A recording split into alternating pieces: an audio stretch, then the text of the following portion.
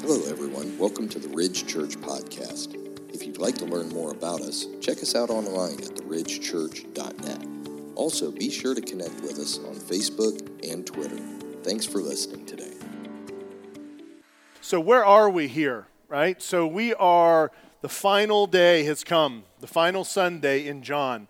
After over a year, 63 weeks we have spent in the Gospel of John. I just want to say something. I know that some of you may be not used to going through a book like this, verse by verse. Some of you are. Some of you grew up that way. Some of you didn't.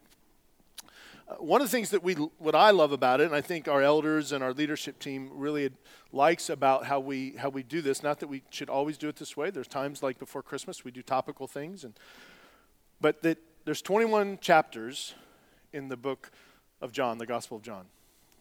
I don't know how many verses there are, and I can't tell you how many words. I thought about looking all that up, but I didn't think that would impress you. But we've read every one of them. We've meditated on them. We've taught on them. The gospel, the word of God. We've not skipped anything. We've not skipped hard things. We've not skipped things that we are just a little confusing, that we don't understand exactly. We've read every word. And we've done our best by God's grace to explain it, to help you understand it, to help ourselves, Pastor Brian and I and others that have spoke, to be able to confront the word of God and say, what does this say about God? What does this say about who he is? And the Gospel of John has a lot to say about who he is. What does it say about how should we respond to who he is? What does it say how we should live our life? And every word has been given by God for us, for his glory. And so we'll be ending today in this. And so I hope that it's been a blessing. I hope the Lord has used it to be a blessing to you. I know at times you've probably said, oh, John again? We're in John again.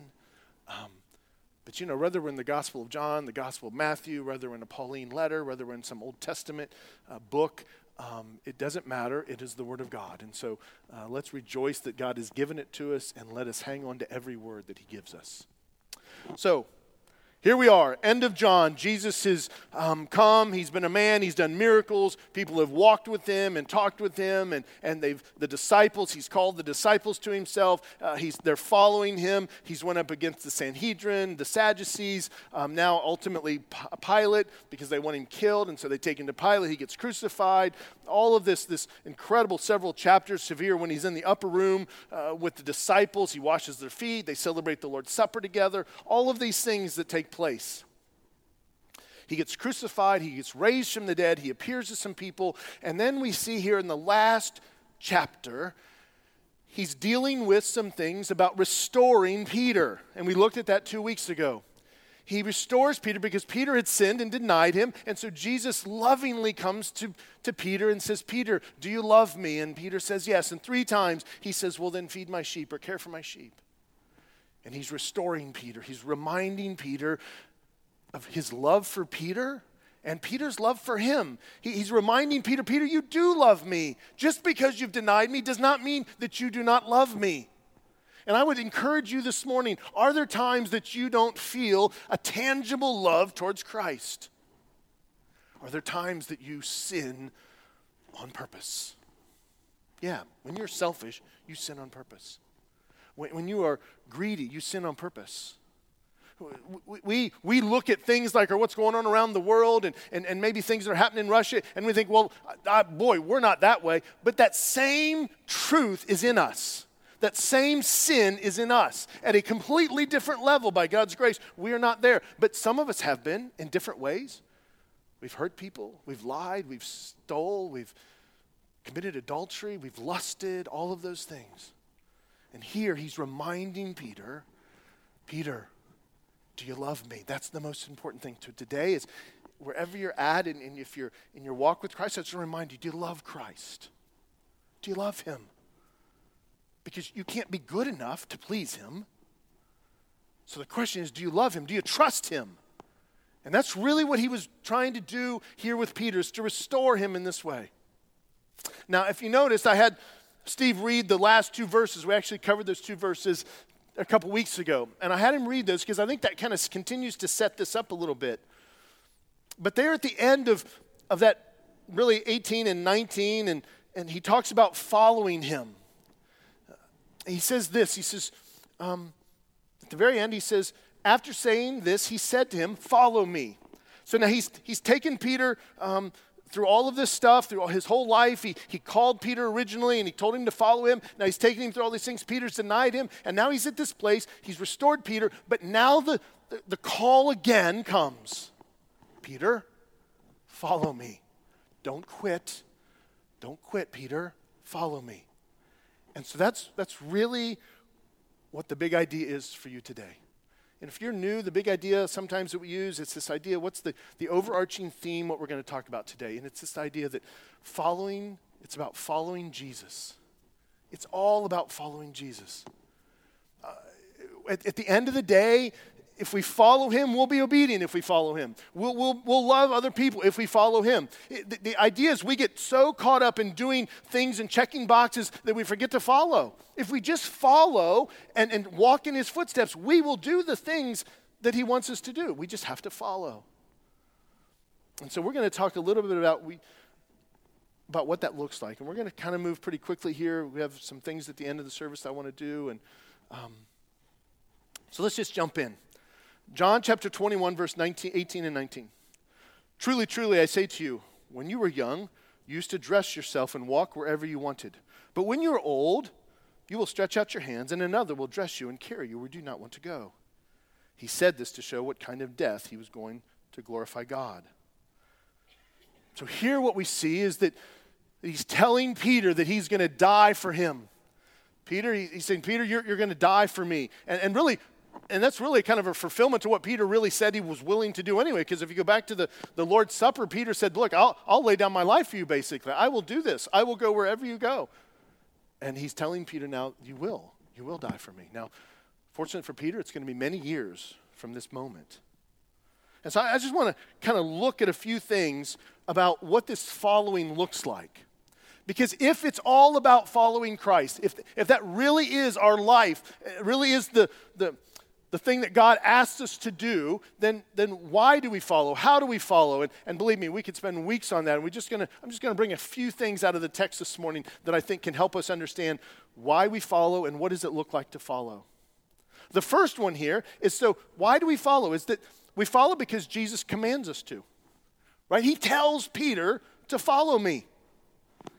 I originally, in the point I had, he invites us to follow him. And as I just began to study Scripture, that could be an accurate statement, but really Jesus doesn't ask. He commands it. This isn't something like, well, if you want to, you can. I would like you to. No, Jesus says, Peter, follow me. You know, when he calls the disciples, and I'll just read you a couple of those passages, but if you remember in the Gospel of Matthew, and they're in several of the Gospels, when he's calling the disciples, they're fishermen and a tax collector, Matthew, and he's calling them. He doesn't say, hey guys, if you're not doing anything, I would invite you to kind of hang out with me. No, he comes to them and says, follow me. That's what the text says. I wasn't there, but that's what the text says. What do we see this? In Matthew chapter 4, verse 19. He said to them, follow me, and I will make you fishers of men. Not like, hey, if you want to, I've got a good deal here for you. He didn't woo them with anything. He didn't offer something. He said, no, do this, and this is what will happen. But I want you to do this. I want you to follow me.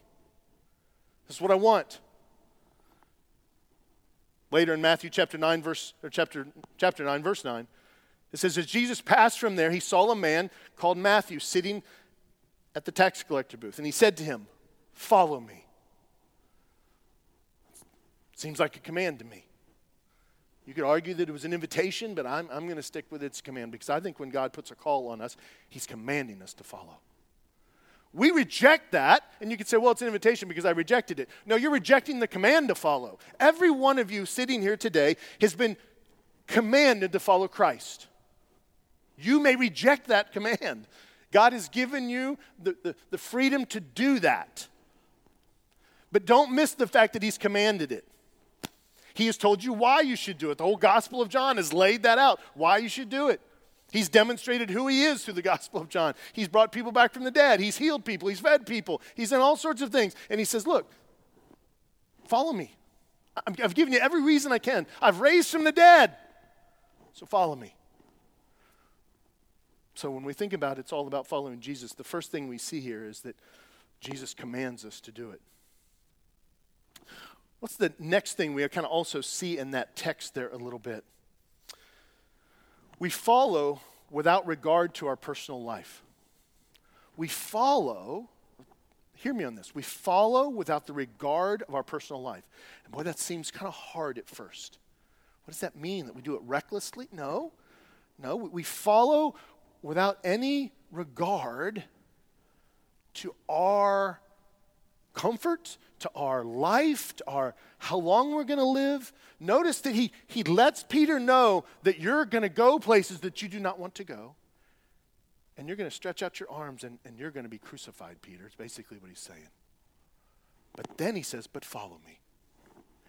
Notice that? I mean, he's saying, Peter, I want you to have no regard to your personal life in that sense. You really have to be, Peter, you have to be all in for me or you can't be part of me. And today in the Christian community and in churches and around the world, but I only know mostly here in the United States, I mean, Christianity is boiled down to an event, like I said earlier, on Sunday morning. It is not that. Christ calls us to follow him. He commands us to follow him without regard to our personal life. And that's where many of us get off the ship. I'll come, but on my terms. I will come on my terms. Let me know the details of the contract, God. Let me know what it's going to cost me. How long can I live? What's going to be the implications of this? And then I'll let you know whether I will follow or not. And so most of us just kind of take the high road and we say, well, I'm going to follow and I'm not really going to ask. I'm just going to do my thing. And I really believe that that's why Jesus says, I think it's in Matthew there, many will come to me in the last days and say, Lord, didn't we do these things? He says, I never knew you. Like, you weren't following me. You were doing everything for yourself. You were living the life you wanted to live, and you just kind of, as one pastor said, we sprinkle a little Jesus on our life, and that's good enough. That's not what Jesus calls us to. And I don't want to stand before the Lord one day and say, but Raleigh, you did not, you watered it down. You watered it down to yourself. You watered it down to the congregation that I put you as a shepherd over. You watered it down. And I just want to say, no, this is, we follow without regard to our personal life. What was he said? You're going to die, Peter, for me. Matthew chapter 16, go back in the Gospel of Matthew. What do we see here? Matthew chapter 16, 24. It says, then Jesus told his disciples, if anyone would come after me, if anybody would follow me, that's what he's saying. If anybody would come after me, let him deny himself and take up his cross and follow me. So he's given this call, but he's saying, look, if you want to do this, this is what's going to be required. There's no question about what's going to be required here. I love it how God is just very clear. Like you go all the way back to the Garden of Eden, and he basically tells Adam, and he says, you eat that tree, you eat from that fruit of that tree, you'll die. Like, there's no question here. I'm not leaving it. And so here it's the same kind of principle.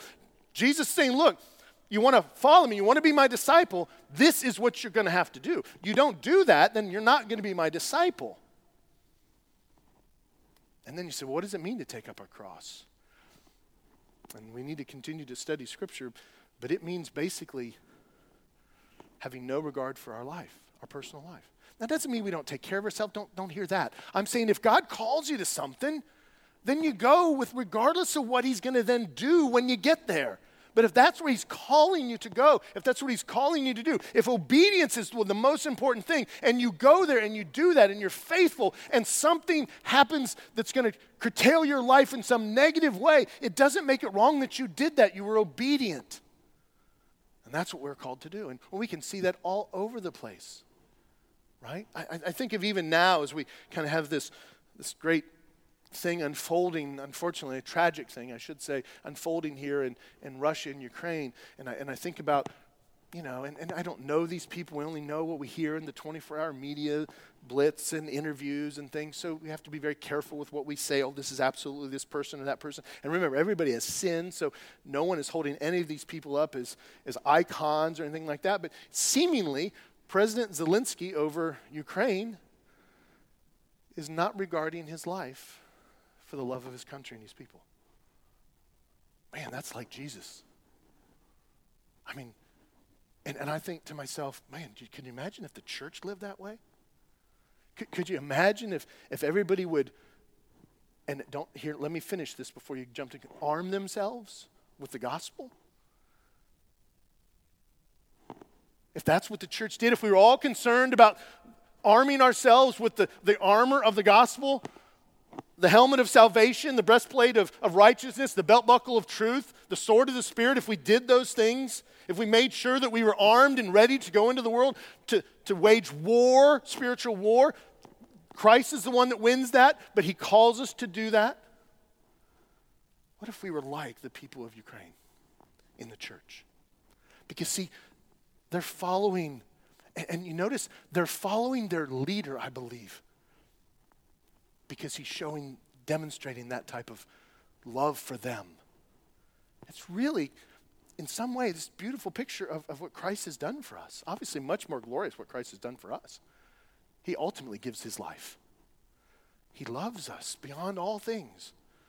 We don't know. Maybe President Zelensky will ultimately die, but see, here's the problem with that. President Zelensky dying does nothing for you and me. I mean, it's a great witness and demonstration of his love. Don't get me wrong.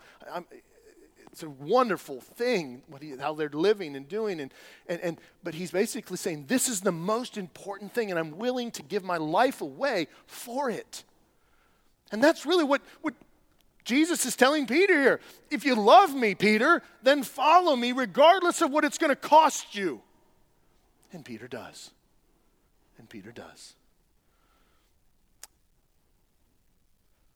Matthew 10:38 says, and whoever does not take up his cross and follow me is not worthy of me. So now it's kind of flipped around. It's more in the negative sense. Jesus is just being clear here, though, that he's saying, and whoever does not take up his cross. So I said earlier there, it says, you must deny yourself and take up your cross. But if there's any confusion, you go back to 10, and he says, if you don't take up your cross, you cannot be my disciple. And when you say, well, I can't be his disciple, does that mean I can't be one of his? No, you can't be his. You're not part of the flock because you've chosen not to, you've regarded your life as more important than anything else. And man, that just goes so much in the face of our Western culture because everything is about us. It's about my self-preservation. It's about my happiness. It's about my retirement. It's about my financial position. It's about what my kids are doing. It's about me. It's about me. And it's not about bringing glory to God even if he calls me to lay down my life. Because this is just temporary. That doesn't mean that we do things foolishly. It doesn't mean that we're unwise. Absolutely not. Let's go back to the text here in John 21, verse 20.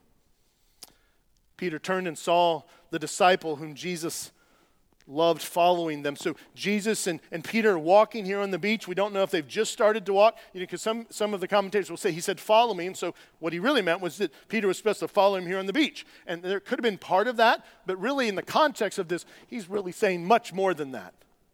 So Peter turned and saw the disciple whom Jesus loved following them. So John is kind of walking behind them. The one who Jesus loves, we believe, is the gospel writer here, John, following them.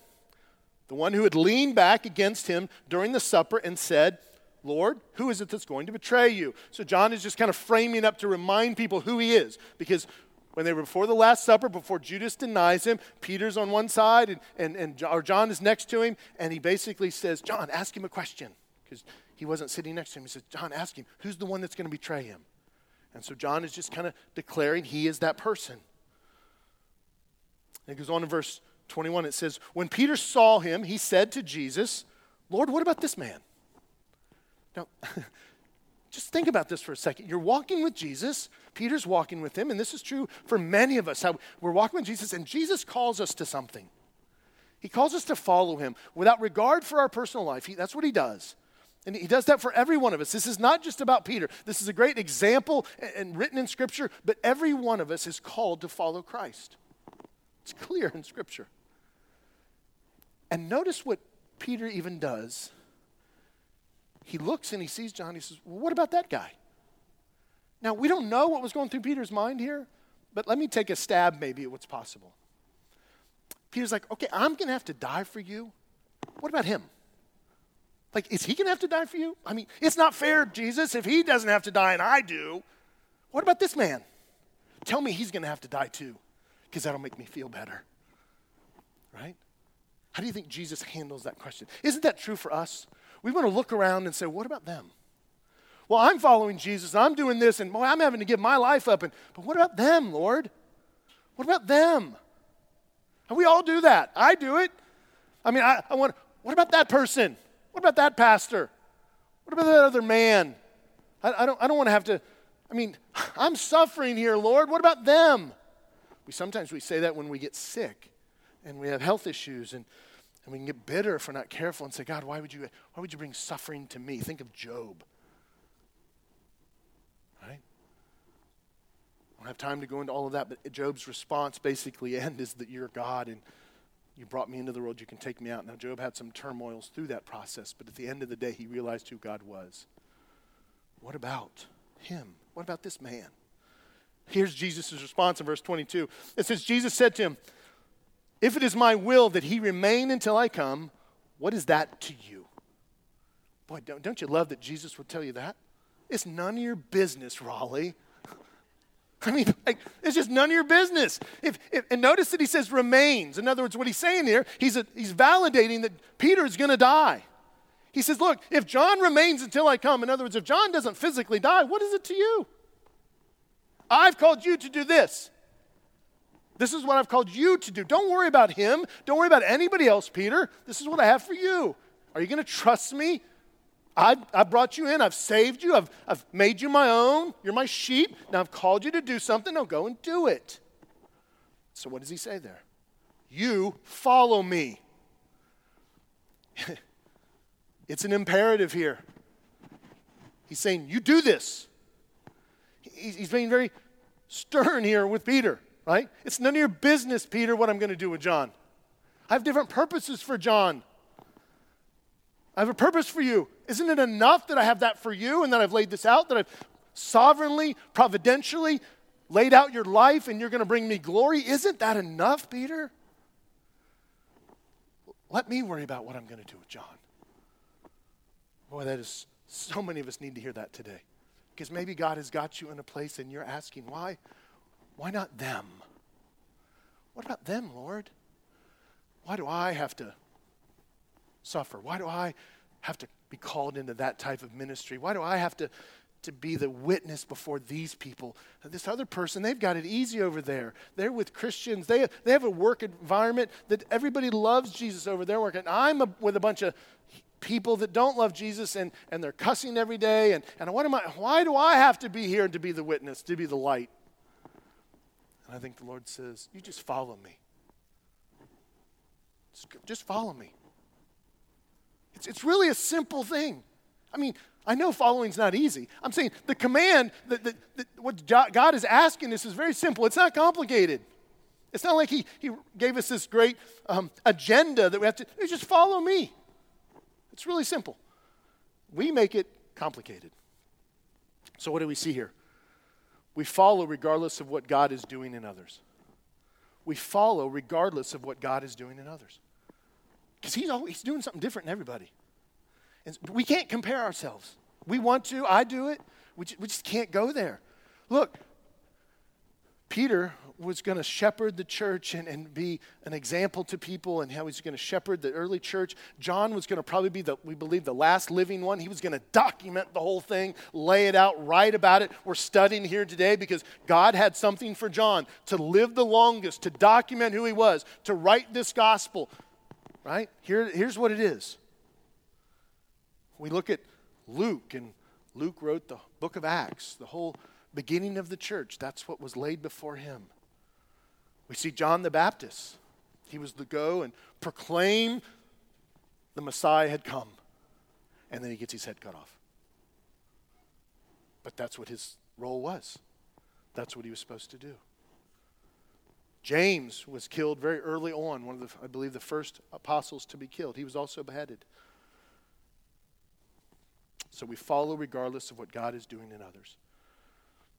Verse 23. So the saying spread among the brothers that the disciple was not to die. Yet Jesus did not say to him that he was not to die. But if it is my will that he remain until I come, what is that to you? Now, just real quickly, I don't have time to go into all of this. So John is trying to set the record straight. A rumor had gotten out that John was going to live until the Messiah came back. And John is trying to set that record straight. And you can think about all the reasons why John is trying to do that. John obviously was the last remaining one. And so if people now are looking at John and saying, hey, John's still alive, John's still alive, John's still alive. Man, the Messiah's coming, John's still alive, right? John's still alive. And John is saying, no, look, you're going to be disappointed when I die because Christ may not come before I die. And so he's trying to quell that in the church and say, don't believe that. That's not what Jesus said. That's really what's happening here. It's pretty simple, right? He was just trying to crush that. So even rumors get started in the early church, right? That are destructive. Verse 24 says, this is the disciple who is bearing witness. Now, John is writing this about himself. It's kind of in a third person here, and there's different commentators that feel differently about this, but I think this is absolutely appropriate that John is writing this way. He says, this is the disciple who's bearing witness about these things and who has written these things. And we know that his testimony is true. So John is saying, it's me. I'm writing it, basically. And my testimony is true. And some people get hung up on this idea that says, and we know that his testimony is true. So some people say, well, see, John didn't write that. There's somebody else that wrote that. And I think if you look at 1 John, many places John uses this terminology, say, we do this. We've seen him. We've done these things. It could be that he's just kind of overarchingly saying, we know that this is true. The church knows. The elders know. We, the people, know this. He's writing to the body of Christ, and he's saying, we know that the testimony is true. Right? You know me. I've been with Jesus. I've documented these things. You know that it is true. And so what is the next thing we see about following? We follow because Jesus is who he says he is. We follow because Jesus is who he says he is. The whole Gospel of John, and we've laid it out over 63 weeks, is Jesus saying, look at what I've done. Look at what I've said. I am who I say I am. If you don't believe me, believe the miracles. Who else can do those? We see Nicodemus come to Jesus at night and say, teacher, we know that you must be from God because nobody can do and say the things you've done unless he is from God. And so John is just saying that. Look, he's just saying that. And so the reason that we believe Christ, the reason we believe is that we believe it's true. He is who he says he is. Look, today, if you're following Christ, it's because you believe who he says he is. And I guess you're following because you believe that. We wouldn't follow somebody that we don't believe is who he says he is. Right? And so we believe it. Now, are there people in the world that follow people that they believe about them, but it's not true about them? Yes. People lie and make all sorts of things up. I mean, I could go into several other false religions and say, well, this person says this about themselves, and we see millions of people following that person. That doesn't make them right. But the great thing about Christianity and the great thing about Scripture is that Jesus lays it clearly out without any misunderstanding that he has said, no, I'm the only one that can bring people back from the dead. I'm the only one that can feed thousands of people. I'm the only one that can heal people and give sight to the blind. I'm the only one. And not only that, the Bible's been written over thousands of years by 35 at least different authors, and it fits together. There's prophecy. I mean, I could go on and on and on. And yet many, even with that, will refuse the command to follow. And that's why I think when we get before God one day, God is going to say, you are without excuse. I have laid this out so much. You're without excuse. And so today, if you're resisting that command,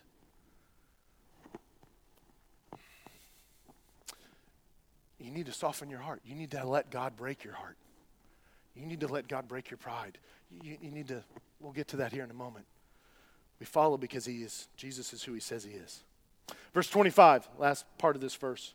Or last verse of John, here it is. And what a way to end this book. Now there are also many things, other things that Jesus did. Were every one of them to be written, I suppose that the world itself could not contain the books that would be written. Wow. That's the mic drop moment, right? He just walks away and says, I want you to think about something though, because now we want to really look at that text. Is he saying everything that Jesus did like in his earthly ministry? It's possible. He did lots of other miracles that we don't aware of and that are not recorded here. But Jesus was before the foundations of the world. He created all things. That's what John starts, right? All things are made through him and by him and for him, right? This is where he started. He's the Word. The Word became flesh. Nothing was created in the world that wasn't made through him. So I think it's deeper than what we maybe see on the surface. I think what John is really saying is if we really documented who he is, the world could not contain it. Think about that. It's so glorious. The world could not contain. It cannot contain him. He's eternal. He is the creator of all things. He is the Savior. He is our Lord. He is the Messiah. But he's much more than just our Lord. He's much more than just the Messiah. And so what do we see here? We follow because Jesus is more glorious than we can ever imagine. We just follow because he is glorious. I mean, we don't need to understand everything. His glory, his perfection, his kingship, whatever you want to call it, we follow because we're in awe of who he is. We'll never completely understand everything. We will never have, because we're not God. Let the Scripture just overwhelm you. I'm not saying you don't study and you don't dig and you don't ask hard questions, but I will tell you that if you do that, the Scripture will overwhelm you because it is true. Hebrews, the writer of Hebrews, chapter 1, verse 3 says, he is the radiance of the glory of God and the exact imprint of his nature. And he upholds the universe by the power, or by the word of his power. This is much greater than just a few miracles that Jesus did in his life over a 3-year ministry. It's much greater than turning water into wine and raising Lazarus from the dead. Don't stop there. That's just scratching the surface of the glory and the majesty of Christ. We see when we read Revelations, we get a much bigger picture of that, the glimpse of who he is, right? The Lion of Judah. So I want a question for you this morning as we're wrapping up. What is keeping you from following? And I could argue this 2 ways. What is keeping you from following Jesus, like you don't have a relationship with Christ? And I'm glad you're here. I'm thrilled you're here. If you don't have a personal relationship, if God has not changed you and given you a heart of flesh yet, and you've not surrendered to that call yet, you may be here because you feel the command to follow, and you haven't made that decision yet. So what's keeping you from that? And then for those of us who are following, we're not following perfectly, are we? Right? We follow when we want to follow, and then when it's inconvenient to follow, we don't follow, and then we get back and we follow some more. And that's just our walk. That's true for all of us. No one's going to follow perfectly. God is sanctifying us through this process. We're growing, and that's just who we are, right? But what is keeping you from following? I'm going to go through these very quickly. And these are just a few of the things that the Scripture would say that I would say is possible, things that are obstacles to us following. Money and possessions keep us from following, right? Jesus said to him, Matthew chapter 19, verse 21, Jesus said to him, if you would be perfect, go and sell what you possess and give it to the poor, and you will have treasure in heaven. Come and follow me. Now he's talking to the rich young ruler here. Rich young ruler says, I've done everything. And so Jesus says, okay, go and sell everything you have and come follow me. And he goes away sad. There's lots of meaning in that picture there, that thing that happened. But one of the things I think Jesus is pointing out is he's holding on to the money and possessions. It's keeping him from following. And I will tell you that's true for us. Money and possessions keep us from following Christ. And I just want you to really think that out a little bit. Like you have so many toys that you spend all of your time taking care of your toys. And you're not following. And you're not doing anything sinful per se, but you're not following because you're playing with all your stuff. And it takes a lot of time to take care of all your stuff. And so you just get distracted. You're not following because you're working 3 jobs to have this lifestyle, and you're not going to church on Sunday, and you're not doing this, you're not reading your Bible, you're not doing these things. And I'm not here to beat you up. I'm just saying, I'm just showing you that there's an obstacle there to following. Even if you're a Christ follower, I have obstacles in my life. I would say that I struggle with that one at times when different things. Next one, world responsibilities. Worldly responsibilities keep us from following. Luke chapter 9, verse 59 and 60. To another he said, "Follow me." But he said, "Lord, let me first go and bury my father." And Jesus said to him, "Leave the dead to bury their dead. But as for you, go and proclaim the kingdom of God." So he has this thing for this guy. Now, is he saying he needs to go back and bury his dad? No, if you're reading the contextual context of this and the historical context, basically what he's saying, his dad's not dead probably. He's saying, look, I need to take care of my father. I need to live until he dies, get his inheritance. But in time, I'll follow. Any of us there? I'll do that when I'm retired. Like, once I get there, I'll make time for church. Oh, when the kids get out of playing so many sports, man, Sundays are booked right now, Lord. But I'll get there when that's over. That's what he's talking about. Anybody in that category? Anybody struggle with those things? Human relationships. Goes on there in verse 61 and 62. Yet another said, "I will follow you, Lord, but let me first say farewell to those at my home." Jesus said to him, "No one who puts his hand to the plow and looks back is fit for the kingdom of God." Relationships. I need to get that right, and I need to work this out first, and so I want to talk to these people, and I want to see what they say about this, and will my spouse think that giving my life to Christ and going to church and doing all that religious stuff, is that really important? I mean, and then we don't. We go back, and what happens is we get sucked right back in there. Like, how many of you have been to church, maybe in your walk, and you've been to church and you feel the Lord calling, and you go back home, and then you never come back? I've been there. I was there for years. Human relationships keep us from following. John 12, verse 26. Unwillingness to serve. If anyone serves me, this is Jesus talking, he must follow me. And where I am, there will be my servant also. If anyone serves me, my Father will honor him. Unwillingness to serve. Unwillingness to yield to the direction of Christ. He said, look, if you're going to follow me, you're going to serve me. You're going to be part of the kingdom. But how many people no, I don't want to serve. I just want to show up on Sunday and get my hour and 15 minutes of Jesus and check my box and have the event and hear some good music and tolerate the speaker, and then I can go home.